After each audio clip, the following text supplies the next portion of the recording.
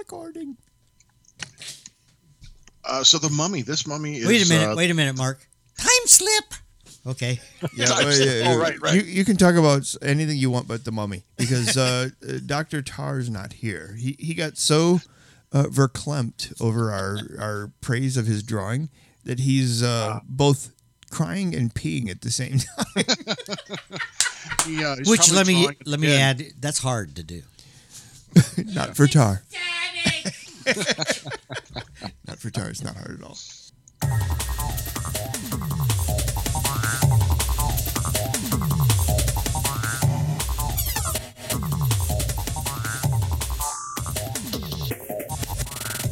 This is Dr. Tar. This is Professor Feather. This might be the Midnight Gadfly. And It's the special guest, Mark Justice. Dr. Head.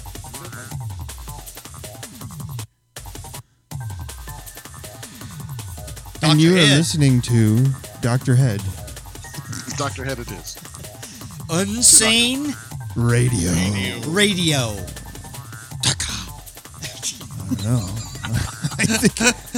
I think I chose some music that was a little too agitated. I don't know. I'm getting it. I don't mind. I think it's really good. Keep it going. Yeah. give me the glow sticks. Oh yeah.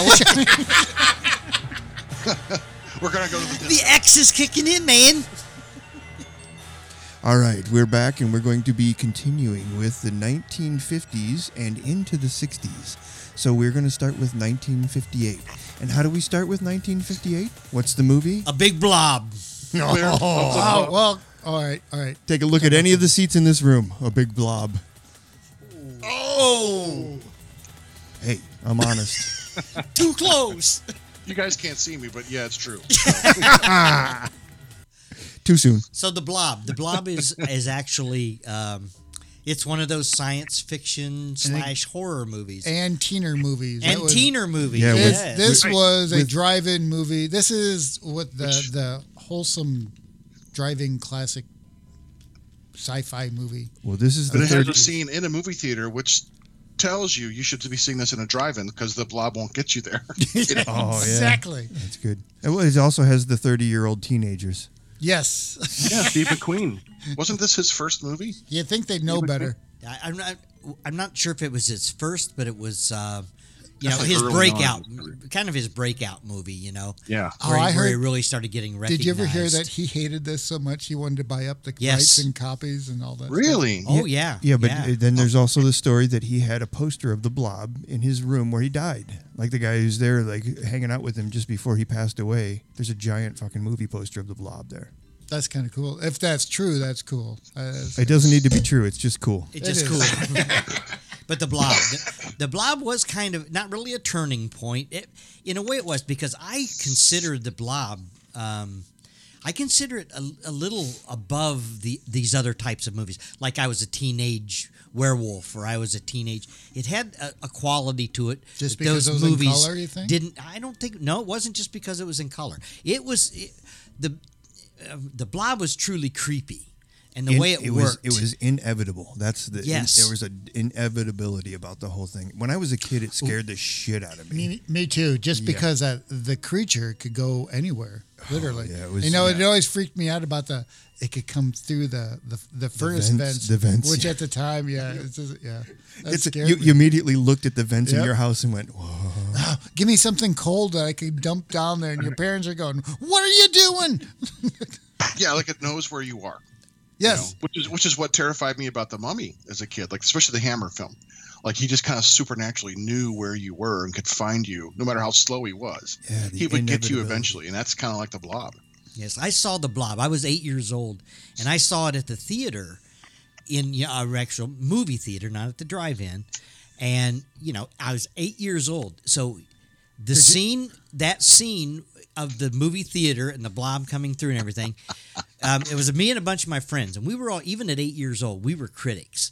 And the one thing that we all laughed about is when it came through, it just looks like a model. And we're all photograph actually, and we're all sitting there going, that's so fake. But we're all looking back at the projector and going, and I can remember seeing in my friends' faces, we all have that little look of trepidation on us, and and I never thought about it until years later. But that was brilliant. That was brilliant. That's like getting into William Castle movies. Yeah. Which don't they come up sometime soon? They do. Now I watch. I think it's funny you said the model thing. Pie. Say again. Oh, the whole photograph. That's what I think of. Speaking of Blob. But anyway, what 58? Oh, going back, when was The Fly made? Was that 57, 58? The body horror thing, the transmutation.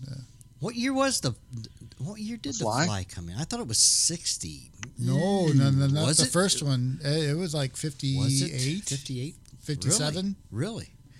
I don't know. David Henderson? 1958. It was in 58. Yeah. The whole transmutation thing. Yeah. Well, this fucking list I got is just a piece of shit. Well, that's because that's science fiction. But that is science fiction. I considered it science fiction. It is, but it goes with I what could we're justify talking that about. by the horror elements, though, too. That's what I said. That's what we're talking about. Yeah. It's that commingling the head and the press of science fiction and horror of the genres, right? It's not clearly hardcore defined as just pure science fiction, which I like. I like that fact because you can be scared in a science fiction movie. And Cronenberg, that comes back to the the later stuff, The Thing, and those movies are which Cronenberg takes to a new level when he redoes The Fly. That was that's interesting because we have all these conventions we go to that they mix science fiction and fantasy, and then they just have horror. When it really would be more logical to have horror, science fiction. But if you look at all of them, they all flow through each other, and it's just fantasies are just out there. Fantasies. I disagree because Star Wars is fantasy. Yep, and I just with what everybody throwing in with all this new quantum, but it's stuff. Also science fiction. Though. Pope, yeah. Mm-hmm. But it's what. But it's always been that way, I guess. Just flowing through each other like that. All right, so back to 1958 horror. But anyway, so The Fly was 58? Fly was 58. Okay, Blob was so 58. there again, The Fly is that, we're back to talking to that crossover between the science fiction and the horror. And body horror. Yeah, and body horror, which was I'm very prevalent. Yeah, I'm down. I'm convinced. All right, so and that is a creepy fucking movie because there's one scene that creeps me out in that movie, and it doesn't just creep me out; it makes me like infinitely sad. Is the help me? Help.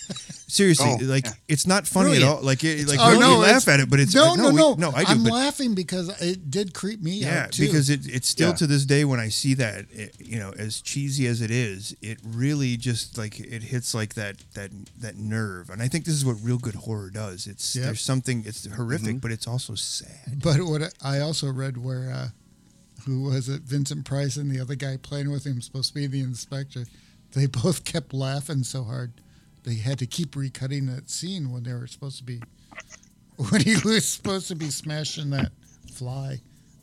Anyway. Yeah, but it's also Vincent Price. I mean, right. That's enough said. Like if it's a Vincent Price, it could be the shittiest movie in the world. If and Vincent Price he's been is in a couple. Yeah, no doubt. But I'm like, it doesn't matter. Still watch it. No, I totally. You can't not watch a Vincent Price movie. It just pulls you in no matter what.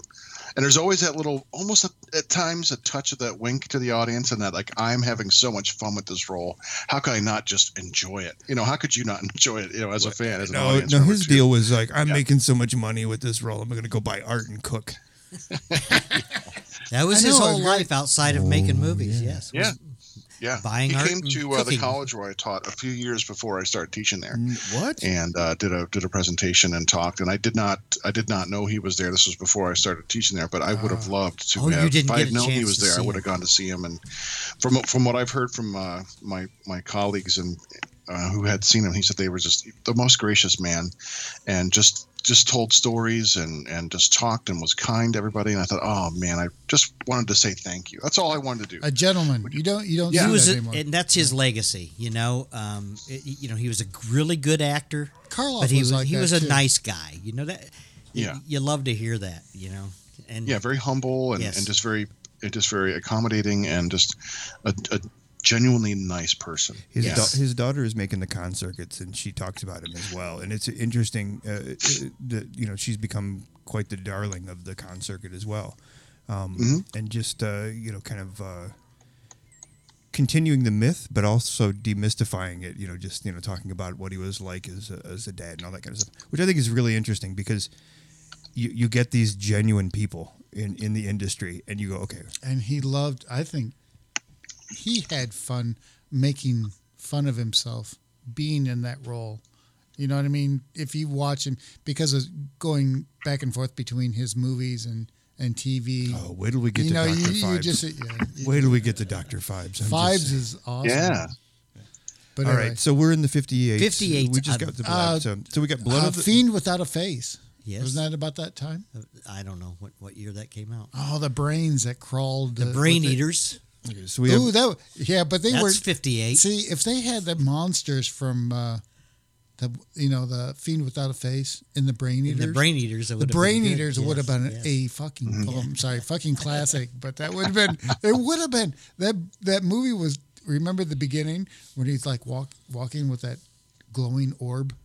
Yes. I was supposed to be carrying one of the crit. Anyway, yes. yeah. Yeah, I like the movie. I did too, but it was pretty atmospheric until you got to the fuzzy slipper slugs. Well, whatever. That really brought it down several notches right there. Another movie from 58 that I just recently watched again. I Buried the Living. With Richard Boone. Yes. Paladin. Look at that. Richard Boone pulled that right out of Wikipedia. But some of the like that. Yes. I pulled that out of my Wikipedia. Oh yeah, it was a tight one. So did I. Smell that. Look at that. No, I Bury the Living. Have you? It's interesting. Raise your hands if you've seen this, kids. I did. I have seen it. Yes. Yeah, okay, a long so time ago. 3 out of the 4 of us have seen it. Yeah. You ought to watch You it. can always guess who hasn't seen it. You ought to watch it. Yes, you ought to watch it again, and you ought to watch it, Gadfly, I will. because it's actually an interesting movie. It's a very strange movie, I think, and it gets panned pretty big time. Because it's slow paced, it is kind of slow paced.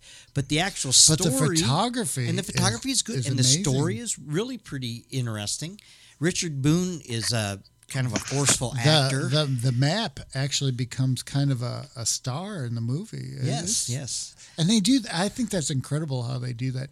Don't you think they had like one scene where they had the map, but it was backlit? You know, had like a tissue where it kind of had a glow to it. Which was, if you see the movie, it's impressive. It's kind of a cool. It's not. That's why I said it's not a bad movie. This is I Bury the Living. It's an odd low budget movie that is good. Right, involves this feeling of being cursed and predicating people's deaths. And Richard Boone is not your classic hero type guy or whatever. Well, he was at the time. I guess he was that craggy look. But he's craggy looking, yeah.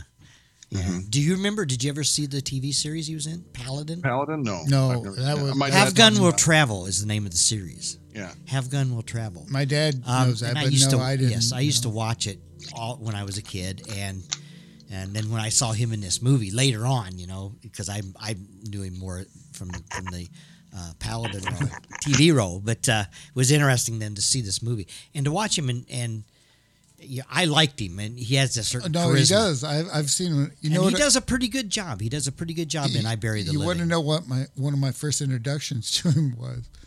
My parents took us to the drive-in and not telling us what was playing, but anyway, it was a John Wayne movie, Big Jake or whatever, and he was in it.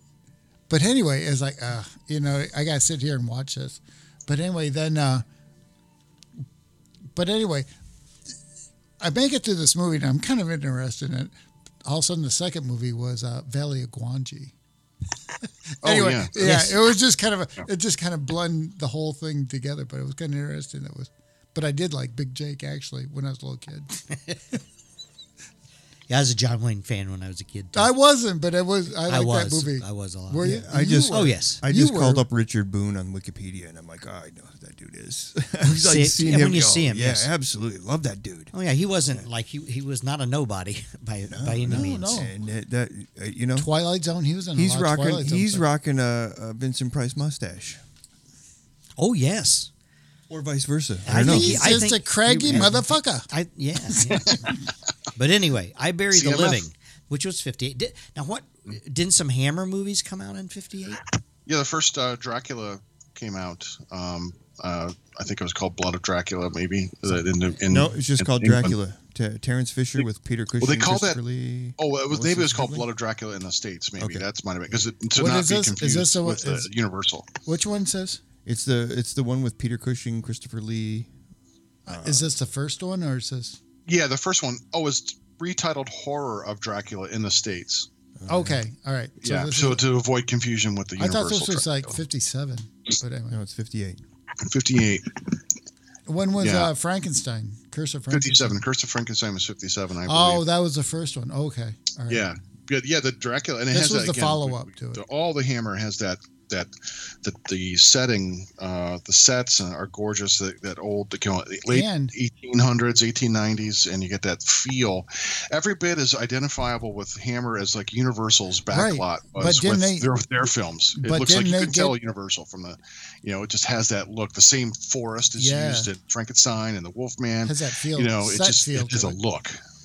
Didn't they get the rights from Universal? Weren't they like in production, whatever connection with each other? That's why they could do these, wasn't it?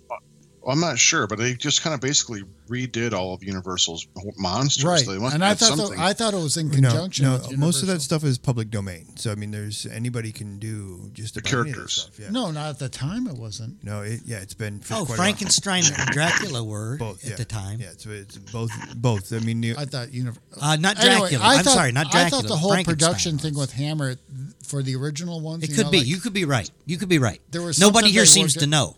no, I would say Universal. It wasn't in, but by this time, okay, we're talking almost 200 years or 150 years, since Shelley wrote it From the Yeah, Frankenstein yeah, movie. yeah, Yeah, for the Frankenstein is yeah. definitely public domain. Right. No, I just meant the Dracula as direction such wasn't at the time. Well, I think it passed into public domain after. Mark, are you okay over there? I'm good. Sorry, man.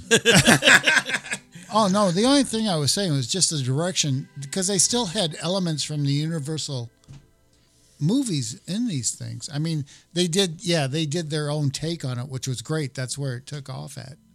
But it was still it was interesting. Well, what would I be really liked interesting? it. What would I be liked it a interesting lot. to know is if Hammer, got a hold of the Dracula, Bram Stoker estate, and maybe they made a deal with him.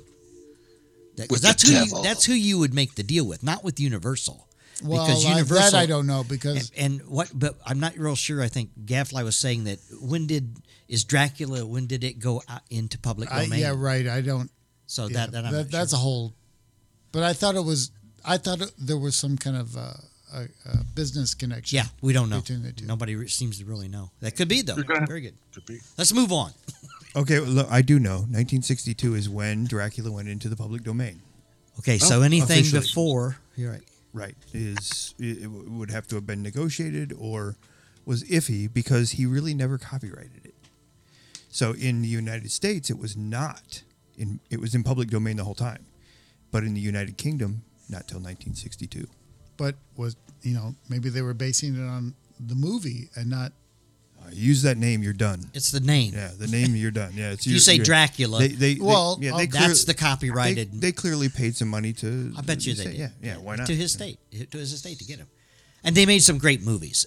There's the Certainly bottom did. line. Whatever happened, the Hammer horror movies. But I think a lot of fun, yes. if you've read Dracula, I think it's funny because nobody really hits the book, but each of the real deal movies, the original Dracula with Lugosi. Lugosi, hits some things, but not everything. And then the Hammer Dracula hits some things, but not everything. Forgot about Vampire. Nosferatu hits some things, but not everything. Because Nosferatu makes him much more monstrous. He makes him this. The way, but the old vampires. Right, but here's what I like is Coppola is the other one, I think, in that trilogy of people who've made a Dracula movie and incorporates all that. And hits on something in the book. So Coppola then puts Nosferatu with the romantic, beautiful Dracula, and kind of melds those two, but keeps it a studio production. Yep. Remember, but that's what Dracula. Professor Feather and I saw this in the theater at Southwick Mall, and we walked out going, "What a piece of shit!" from Coppola, right? We did. We were like going, "What the fuck was that train scene? Oh my God, Winona Ryder and Keanu Reeves." Whose accent is horrible. It's Budapest. Budapest.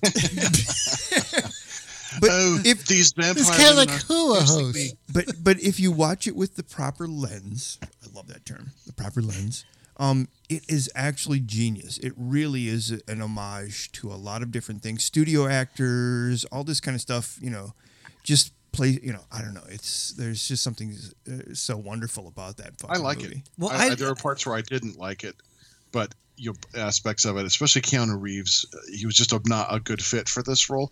But I thought visually it has some great looks, and the things they did with Dracula, the looks they gave him, and the use of shadow and light that reminded me of like something you would see in a silent era.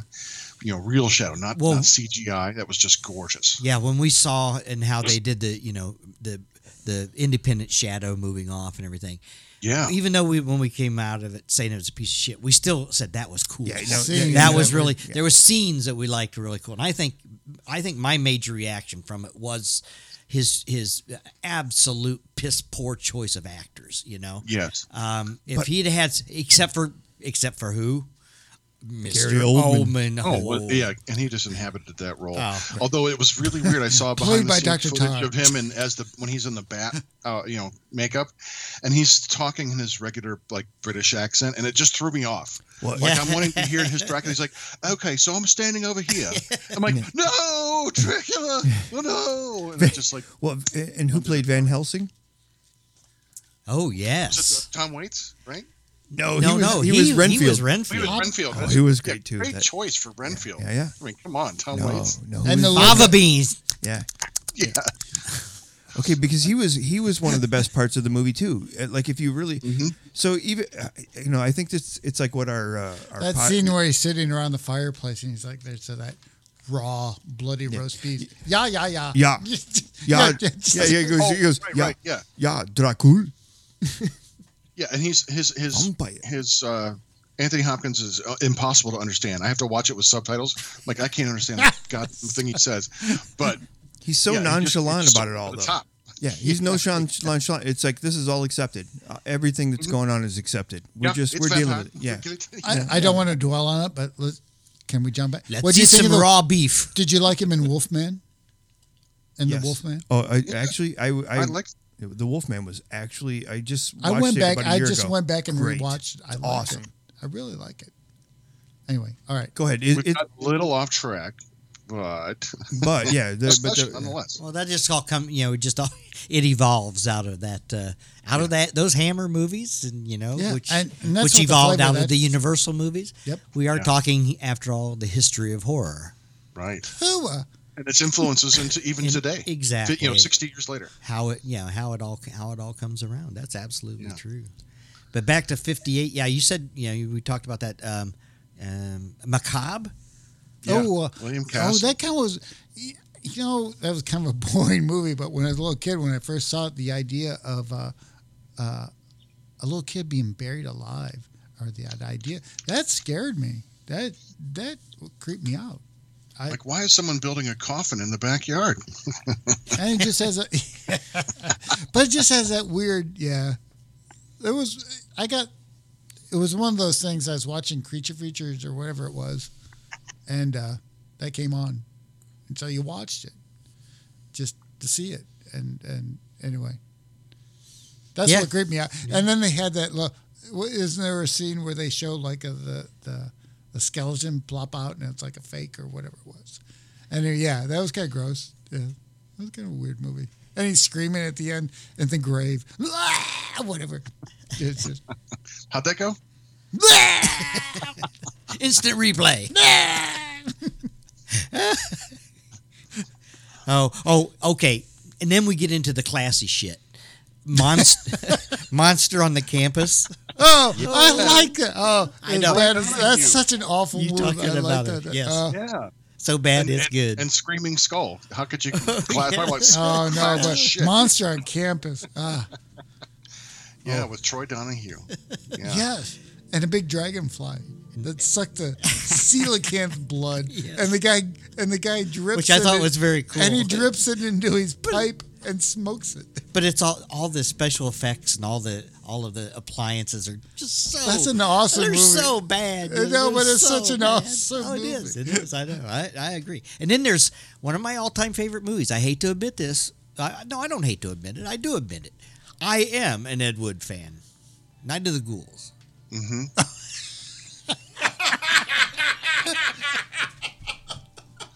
I call bullshit. Bullshit artist. Bullshit artist. I call bullshit. That'll mean something in a couple episodes. Yeah. Or maybe it won't. That movie, yeah, that is a pretty fucked up movie. Sorry, that is a very bad movie. Yeah, Tor wasn't Tor like supposed to be Lobo though? Yes, it was kind of a sequel. But he was like melted from the other movie. Yes. Yeah. Yeah, I've not seen Night of the Ghouls. Oh God, for Oh, you half a have? life. Oh, really? For a while, yeah. And he wears a turban. Oh man, they're just it's one of my all-time favorite movies. We the could do that. the séance scene is so good. So Okay, wait. I have a question because with the Ed Wood movies, which is the one that has the almost surreal stage scene with the floating instruments playing jazz? Mongo. That's it. That's the That's scene it? we're Okay, talking yeah, about. I think that was actually. Yeah, that's I it. think that was even part I of love the that. soundtrack. Okay, so I think that movie's genius.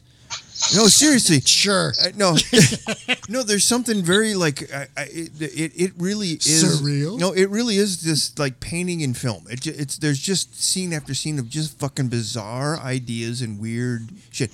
I watched that and I went, what the fuck? And I love when I go, what the Painting fuck? in film does not come in Yes. mind when I think of Ed Wood, but If you go back to my original statement, I said this is one of my favorite movies, and I was not joking. I was laughing. No, I was laughing at you. No, I was laughing at you, and then I it's so didn't realize what movie we were talking about. So, me and titles are bullshit. it is a weird movie. Oh, We good need to old do Ed. this. I'd love to do this one. Well, But that pretty much takes us through 58, I believe. The thing. Oh, that there's a couldn't- few more. About the Screaming Skull. Yes, we could talk about the Screaming Shit. Skull. Right. Yes. we could, but we won't. Talk about it, Mark. What are we going to talk about? Oh, I don't know. I think the Screaming Skull is boring. Yeah, it's a really awful movie. But I really wanted to talk about one that was actually I really like in this 1958, The Crawling Eye. Oh yes, But that's science Yeah. fiction. there again. Well, but it still has that there's kind a of horror that element horror to element this to it. That's monster science on this mountain, Yes. and it's killing these people, and you got this giant. I mean, it's a And really no, bizarre, you're right, giant though. eye. But And the it's a decapitated, terror. the climber when they pull the body up and it's missing the head. Yeah, Mostly because it there's got a ripped lot of off. horror elements. Was an to F it. Troop in this? Yes, Yeah, Forrest, it was Forrest Forrest Tucker. Tucker. Tucker. Yeah. Right. I mean, it's called the Trollenberg Terror, and it's European release for Crawling Eye, I think, in the States. But Or my nine. Oh, really? It had a Yeah, I always liked Crawling Eye. It scared me as a kid. It was just a really Until they creepy actually concept. showed you the crawling eyes, and it was like, Yeah. But Yeah. saying that little model, the way that eye darted around, looking all wet and thing, that was kind of creepy. Yeah. I There's thought that was- some creepy moments. It's a slow movie. But I mean, I'm approaching these movies as I did when I was 10 or Oh, so. me the too. first time I saw them, 7 or however. Oh well, old I yeah. was. I mean, know, that's and what, it I'm made recalling it. how Yeah, much that's what made the I impact on enjoyed it. it and appreciated it as a kid and as an adult. Like, the kid in me still really loves this stuff, even though it's the adult me says I want to fast forward all the first 20 minutes because it's so slow. Oh, did we ever? Yeah. tell you what, Feather and I's, we were talking about doing like a prequel to this. To actually do a good movie where it would be like in the Andes. You know how he talks about this happened before in the Andes. Right. You start telling that story. The woman got hacked to death. And Andy. Oh, yes. Yes. What movie were we talking about? The Trollenberg Terror. The Crawling Eye. Crawling Eye. The Screaming Skull. Not to be confused with the where's Crawling the Crawling Eye? Eye now? Oh, Crawling Eye. Here's my Crawling Eye story. I had to pick it up and put it back. Hold up. 1964. I had just moved from Indiana to Ohio in the summer of 64. Ohio. And I was living in this little... You damn Hoosier! I was living in this little town, little bitty village, unincorporated, called Neapolis, Ohio. And Represent! Probably, I think it had a population of about 250 or 300, right around there. Plus! Very little, or 17. Kind of hard to judge back then. But anyway, I was a new kid in this little small town. Lived in this really little small house, and I knew nobody. I had some friends. I had a cousin who I hated, so I never hung out with him. And I had these other friends, but that's a whole nother story. Anyway, to get back to this is a Friday night, and I'm out just doing nothing, and it's like getting into dusk, and I'm 14 years old. That's very critical. He's walking around with a boner all the time. Semi. It was semi. Semi. You got problems. But anyway, this really good-looking girl and her brother comes walking by, and she's probably 15, 14, 16, around that area. Very nice looking. And I'm standing there, and they come by, and the boy stops, and the girl stops. He goes, "Hey, how you doing?" I said, "I'm doing fine." He says, and he... I can see that. And it's Great coupons. So anyway, I said, I introduced myself, and they introduced themselves. And I won't say their names, to protect the innocent. Whatever. And so we started just kind of talking, and we went up to the store, and it's getting darker and darker. Come back, you look different in profile. And they said we come back, and we started just goofing around, just messing around. And my whole attention is on this girl, and so it gets late. It gets like almost 11:30, and they say, "Hey, you want to come up to it?" We said, "We've got a TV in our room, in our bedroom, up in our house, and do you want to come up and watch a movie?" It comes on at 11:30. I said, "Sure. What's the movie?" He said, "It's The Crawling Eye." And I went, "Oh, I've never seen that movie." So the whole time that we're up in their bedroom watching The Crawling Eye on Creature Features, I guess it was either Friday or Saturday night. My whole attention was on this girl because she's laying in this bed while we're watching. I'm going, holy, I was just fascinated with her. And what was crawling? And then, yeah, it wasn't the crawling eye anymore. Crawling.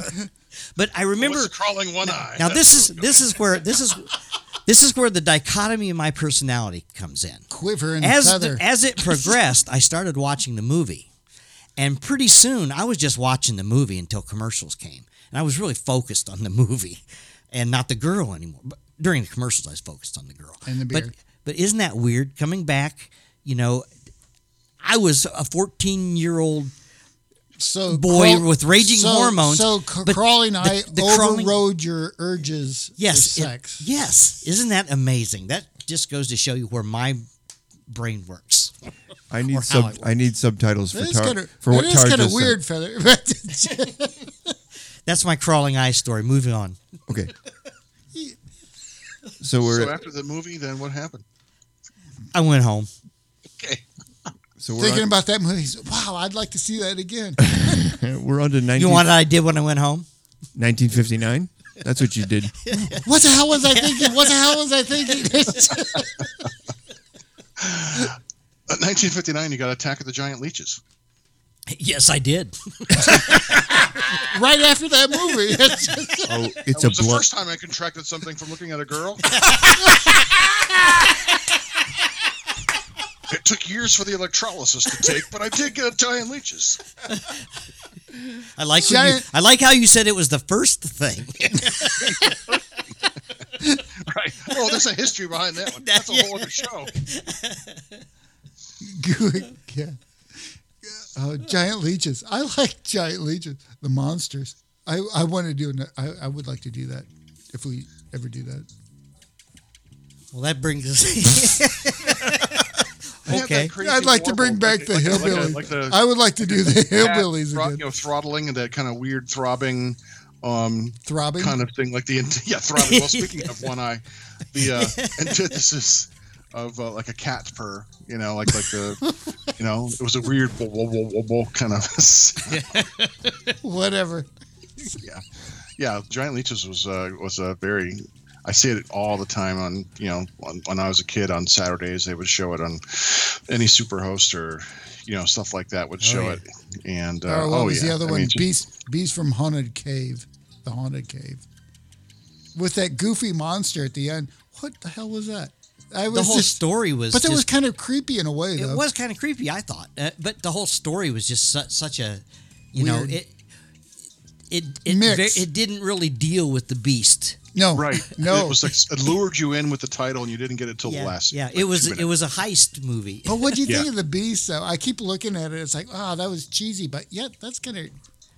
I kind of liked it. I liked the beast. It was weird. Yeah, it was weird. Oh, what was weird though is when they showed, not weird but scary, when they showed him up against the wall with the spider web on him, and they had you could tell they had the makeup to make them look like they had like their blood sucked out or never.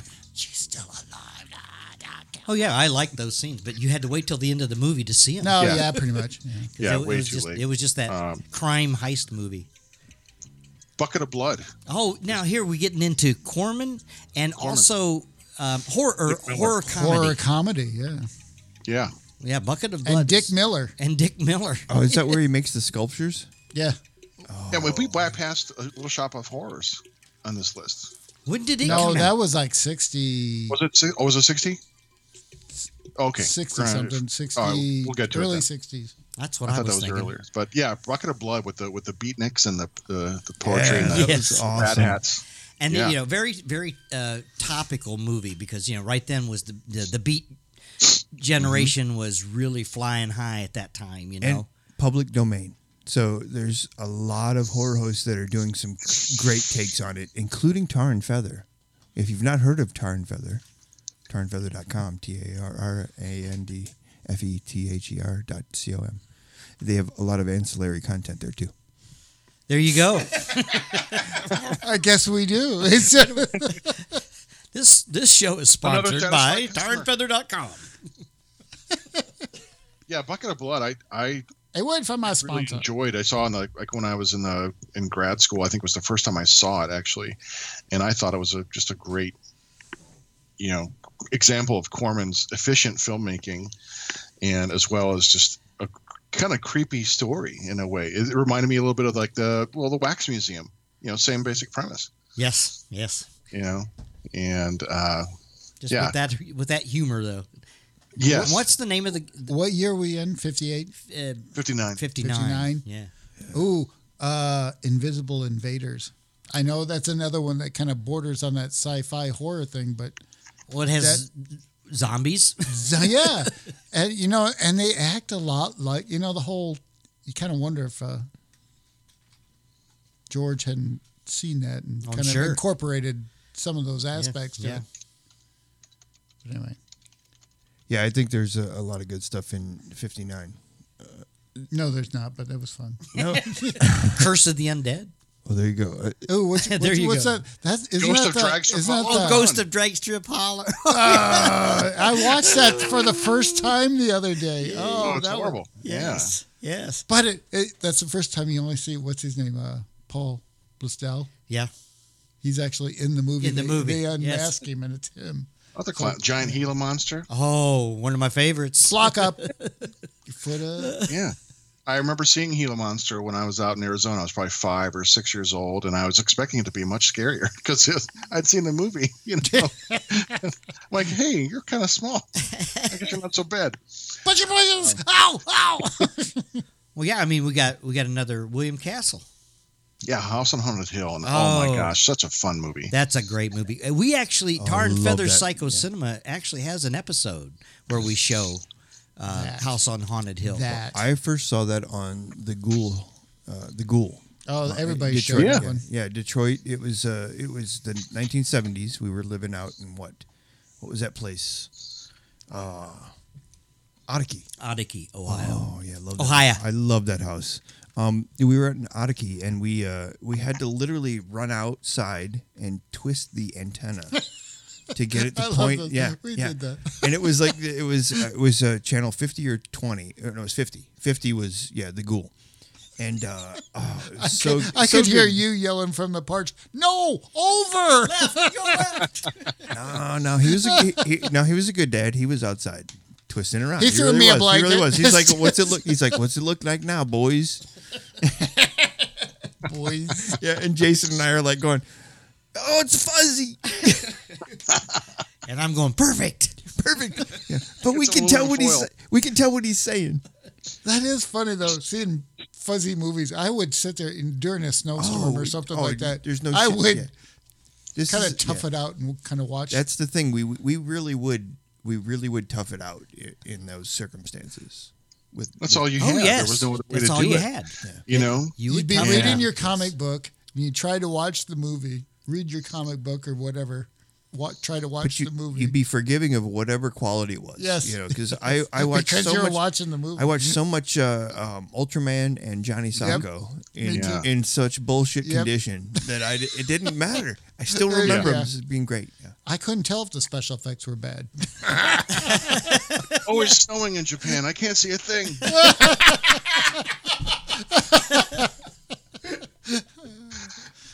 That another Castle movie, The Tingler. Oh, The Tingler.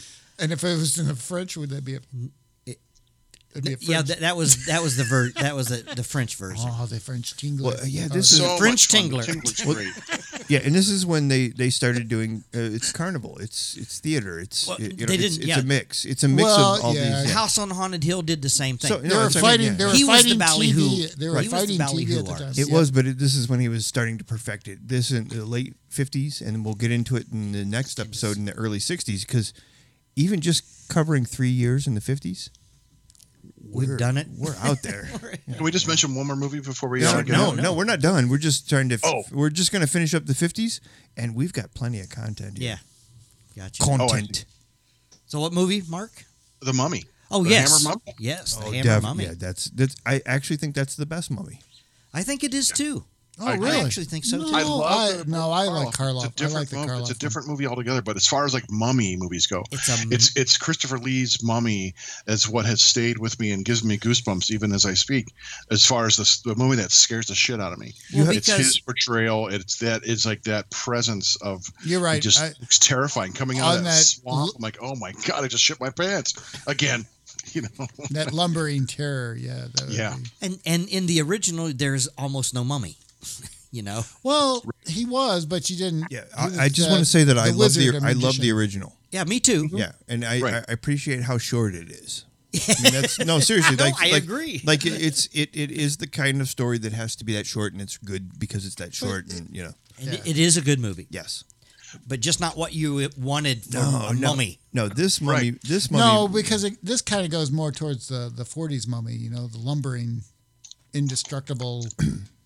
Yeah, after the first mummy. Yeah. And if you haven't seen the drawing that Dr. Tar does of this mummy, oh man, it's awful. It's just fantastic. Yeah. Here's Mark. Here's the great thing is watching him at a convention. What convention was that? Was it Dark X? No, it was Retro. No. Retro. Before that, we didn't make any money. Yeah, Retro.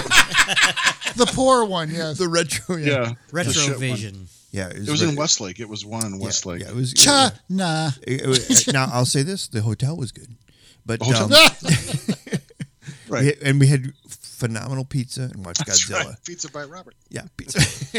But honestly, I think watching Tar draw that and redraw it, and how many times he erased it and said nope, yep, and just.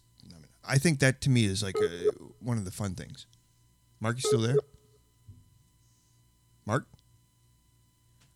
We've lost Dr. Head. We've been pinged. Mark, are you there? The Hammer Mummy. It's just everything about that film works, and the score is fantastic. The makeup is amazing, and it is a visceral horror. You know, Christopher Lee coming out of the swamp is just scary, and the fact that he supernaturally knows where his victims are, like the leader of the expedition who he finds in the end, the sanatorium, and he goes to where he is, breaks open the window and comes in and kills him.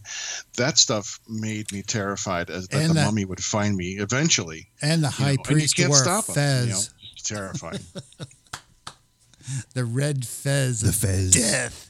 Yeah. Yeah, and there was no Tana leaves in this one. But I agree. I saw it at the theater, and when it first came out, and I was like 9 years old, and I just loved it. But I loved all the Hammer stuff. Obsessed with the Fez. I loved all the Hammer stuff, and always look forward to one coming out. Yeah, here's what I'd like to ask you guys. I mean, isn't it weird that like when we were young, the heroes were Peter Cushing, and Christopher Lee and Vincent Price. These are all middle-aged to advancing men, right? But no, I'm serious. Why? Like if you think about, if you think about it, I was just laughing at the. If you think about who the heroes are now, they're these like Greek gods. They're like these physiques, and like this chiseled feature, the beautiful people, all that kind of stuff. Okay, so the people we loved were not the beautiful people, but they were handsome. Like there was something about the way they looked that was very distinct. Eloquent. Yeah, it was eloquent. But this is interesting to me because we thought these guys were awesome. This is our heroes. I wanted to be Peter Cushing. I wanted to be Vincent Price, suave, creepy. That's true for some roles, I think. But there were other movies I thought, like an action movie, you would want someone else other than, you don't think of. Fair enough. But I think it's interesting that that just takes you into these are compartmentalized heroes and who you looked up to that time, because that doesn't negate the other cultural people that you actually looked up to, and a lot of those me growing up was more of the older. But not always, because coming into it was people like. This is one of the things I liked about the Blob. I really like Steve McQueen. I like him as an actor. Not a beautiful person. And he's not a beautiful person. Yeah, that's the great. Yes. But see, but he has character. Right. Charisma. What's interesting about this, when all these were coming out, you had like Famous Monsters giving you the behind the scenes thing. That's where you really got involved with the movies and stuff. That's great because PR. It kind of pulled you into it, and now PR. The backstory to a lot of these movies, because of that. And it also helped to for me as a kid, I always had a hard time separating fantasy from reality. Everything. Nothing's Wait a minute. You mean as a kid, Mark? As a kid. As a kid? Yeah, you don't want to rephrase that? 52-year-old kid. Okay, haven't grown up yet. So, reading Famous Monsters, it was the first time where I started realizing sometimes it felt like, oh, so these monsters aren't real in a way, and you kind of get behind the scenes stuff, but it didn't take away all the visceral horror that I felt watching The Mummy or Dracula or any of those things. Those things still scared me to death. I totally get what you're saying. Allowed me to kind of understand and appreciate all that went into the craft of movie making at a very young age. Yep. Yeah. Yeah, I totally. Especially when they told you how to. That was good that you explained it that way, because I was, we were making light of, our fantastic belief as a child, but there is that moment when you go, here's the illusion dispelled, but it's just as fucking interesting. Yep. Yeah. I grew up with that. Yeah, well, in a lot of our cases, not only interesting from the just it's interesting. It's I can do that. I can utilize that. I can do that. I could do that. Yeah, sweet. Look, we did that. Yeah, it's just like so. Yeah, that kind of all. Yeah. stems. But it doesn't out of take away at all any of the emotional reaction I have, or how I still remember feeling as a kid. Oh no, which is that's why I what still spurred feel the the same whole way about the thing. Mummy today as I did, Yes. 45 years ago. There is still an element when I watch it. It is still as creepy, and I recall all those emotions from that 7-year-old Dr. Head who was just terrified. Absolutely. Which I digress to Ghost of Mr. Chicken. You always digress to that. I saw that at the Claysville when I was a little kid, and anyway, yeah. No, I'll go back. I think that talking about how that imprints, get it, chicken imprint. So anyway, yeah, I think that's what this podcast is a lot about, is that we share these kinds of strange relationships with fantasy and reality, and where it no, seriously, like where it kind of overlaps in very interesting places. I think that's an interesting way that these movies actually come about, is because they're a overlap of reality and fantasy. They have these kinds of things that. And think how you actually watched them though too. Yeah. You saw a combination of movies, and you saw a combination of things on TV, and I have to live in reality, but I don't always feel real. I feel my hands. So, I think we've kind of done in the 50s horror wise. Did we do it in? That's assassin like shit. There was some good assassination going on. What are you, John Wikipedia? John fucking Wikipedia? What? Don't touch my dog. Don't search my URL.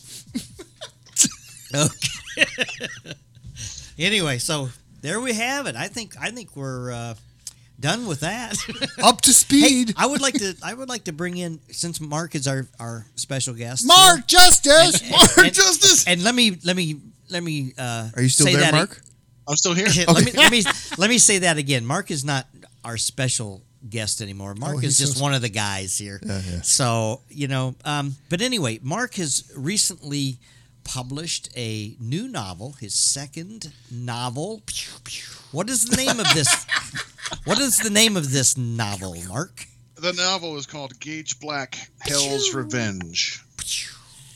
It's a splatter western. Oh, Great term.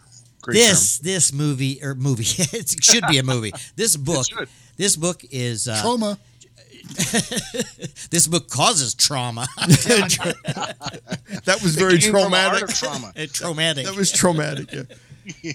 Oh no! This Could this be book, like the new spaghetti western? No. It paints a picture of hate and revenge, big time, and then it delivers. And the painting is quite vivid. So lots of ruddy. Check colors. it out. You can pick up a copy on Amazon. Is it, Mark? Is it just available as a hard copy? It's a paperback. Paperback, yes. Yeah, paperback on Amazon, and no Kindle. No Kindle yet. Not yet. I'm just doing print, but I'll be doing a Kindle version in probably a few months. I'll be getting it available to go that way. Yes, I think you should. Yeah. But it's in print right now. How much is it on Amazon, Mark? $10.95. $10.95, and it's worth it. It's worth it. If you got Prime, it's free shipping. So it's a quick read, and it's a good pulp length, about 43,000 words, about 128 pages, and I'm really happy with this book.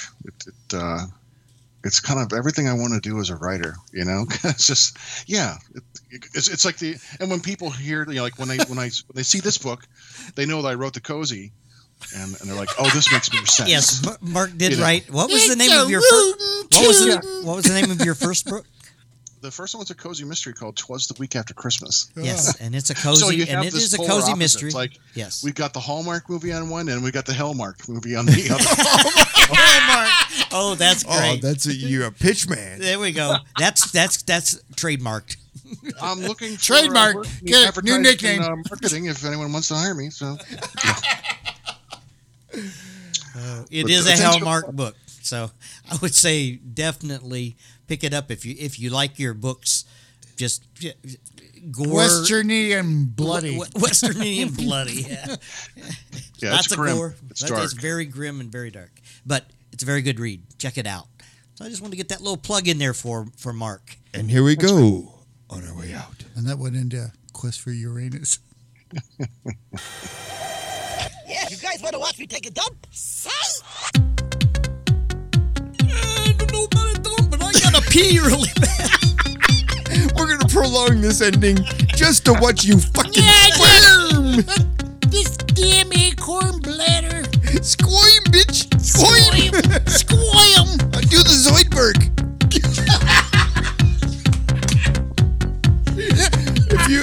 We need to do it. We gotta get some Yuns tube. Oh, if only Unsane Radio had visuals.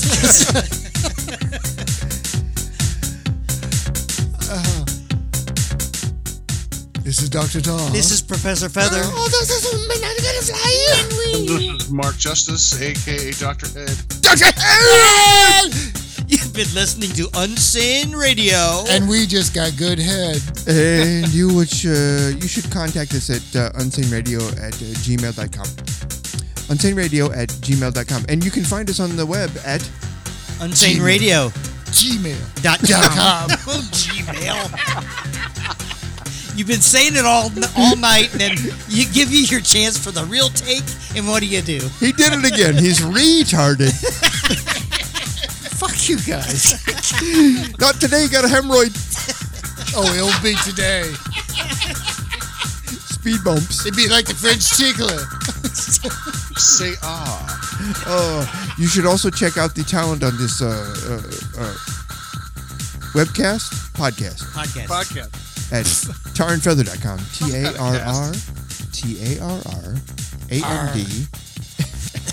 TARRANDFETHER. No A.com. And every R does have to be said with an R.